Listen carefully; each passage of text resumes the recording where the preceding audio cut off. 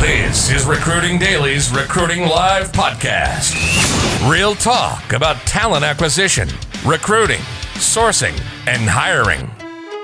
With the godfather of sourcing. And now, welcome to Shally's Alley. With your host, the legend of legends, the big bahumi, the salt in your shaker, Shally Steckerl. It's cold in here. Let's get cold calling.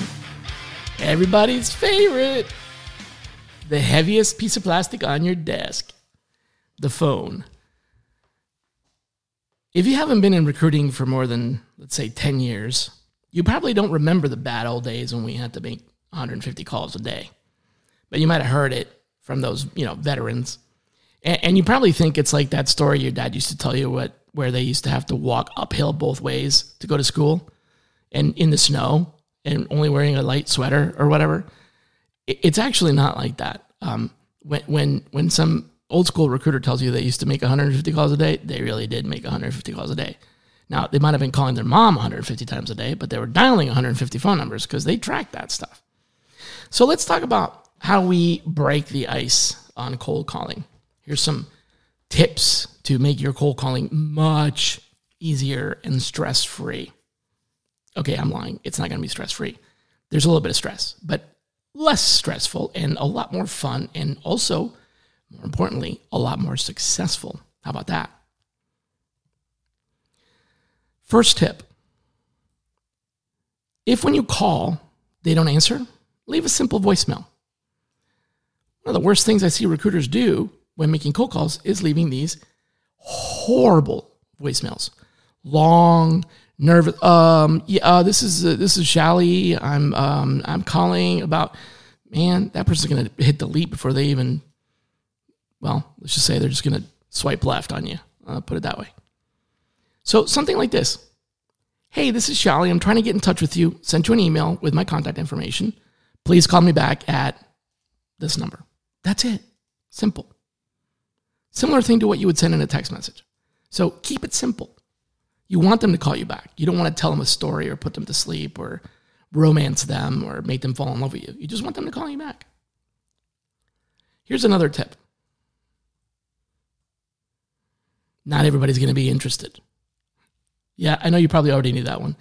But if you're making cold calls, you're going to want to look at something around the vicinity of about 25% of the calls that you make are going to end up being qualified and interested if you're doing some pretty good sourcing. That's a rough number. If you've got really good persuasive communication skills and you've maybe even taken my course on persuasive communication, then you should easily be able to do 33%. And it gets better as you get more adept at switching your communication styles. But to start out with, baseline, you should be able to get 25%. That's like just accidentally, even without any training, you should be able to get 25% of the people that you talk to interested in having a further conversation. If that's not happening, then you need to look at, improving your cold calling. Here's another tip. No sometimes doesn't mean no. Let me explain before you get all upset. Initial no's on calls, when you call someone and they pick up the phone, keep in mind that you are interrupting them. Whatever it is that they're doing, they are no longer doing because you called. They weren't sitting around waiting for you to call them. You don't have an appointment. This is not a scheduled meeting. So whatever they were doing, it doesn't matter what it was, you have just interrupted that. Keep that in mind. It's okay, but you just need to be aware of that. So sometimes no actually means I'm busy right now. No can mean not now. No can mean my boss is here. No can mean I'm in the middle of a meeting. There's a lot of ways where no can just simply mean this is not a good time or this is not appropriate or I can't talk right now. So don't just take no for no. The way you get around that. And by the way, the no of being watched, I get this a lot, especially when you're calling into places where people work on their feet, like pharmacists and opticians and nurses and things like that. They're a lot more likely to just say no right out front because they don't want to be standing in a hallway talking to some stranger. So here's what I do in all these cases when I hear the no. And by the way, here's another thing. They might be in a bad mood. You might have caught them on a bad day. And that's another reason they're saying no. So I'm not saying ignore the no. I'm saying turn it around. So I'm calling them. They pick up the phone. Hey, this is Shally from... No, not interested.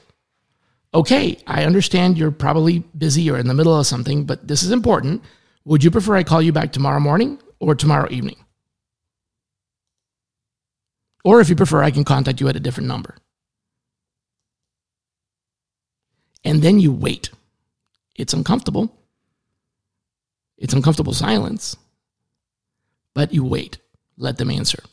If you speak after you ask the question, then you just offended them because you asked them a question and then you interrupted them before they could answer you. Why ask the question? So if you're going to ask the question, wait for an answer. Again, hey, you know what? I understand. I must have caught you in the middle of something. I get it. But this is important. Would you prefer I call you back tomorrow morning or tomorrow evening? You know what they're going to say? They're going to say tomorrow morning, or they're going to say tomorrow evening, or they're going to say Friday or whatever. But they're going to give you a time or a date or something. More than likely. Now, sometimes they're going to say, no, I'm really not interested or whatever. But here's another thing. When you hear no, and it's this, I'm not in the mood, my boss is with me, whatever, and you come back with, I understand, but this is important.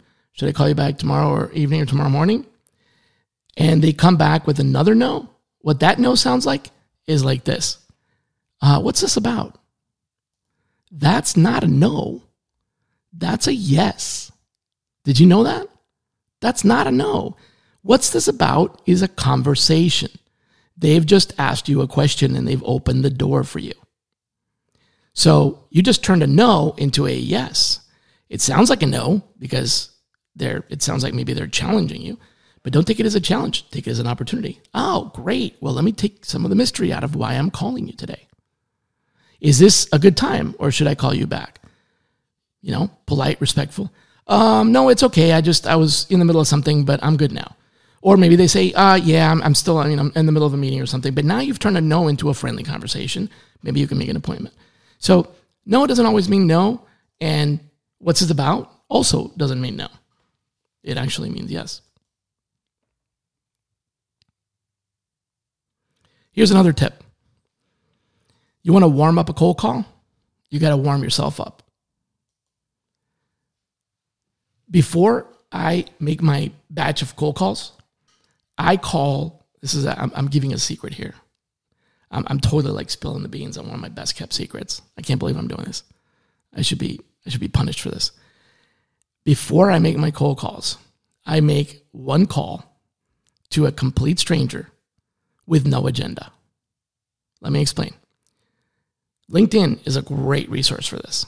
People send me invitations to connect all the time. And even if they haven't sent me invitations to connect, I am accepting invitations to connect or I'm sending invitations to connect. So you can use LinkedIn for this. Just pick somebody from your LinkedIn and call them. Hey, Ryan, thanks for sending me that invitation on LinkedIn. I just accepted it and I thought, might as well pick up the phone and call you. Let me tell you a little bit about what I do. What do you do? And this is just a call. There's no agenda. I'm not trying to sell anything or whatever. Just get to know each other. You just connected with me, so why not? And you can take 5 minutes and warm up because you've just now called a stranger that you spoke with. So you get over some of the jitters. Another way to warm up, in addition to that, is to stand up when you're making cold calls. There's actually 2 reasons for that. And you've probably heard this from a lot of people. They say, stand up to make your cold calls, but they never tell you why. There's actually scientific reasons behind this. The first of those is that the shape of your vocal process changes when you stand up.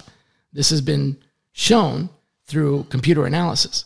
They've recorded someone sitting and standing, smiling and not smiling, and in the waveforms on a computer analysis, you can see that the shape of the wave is different.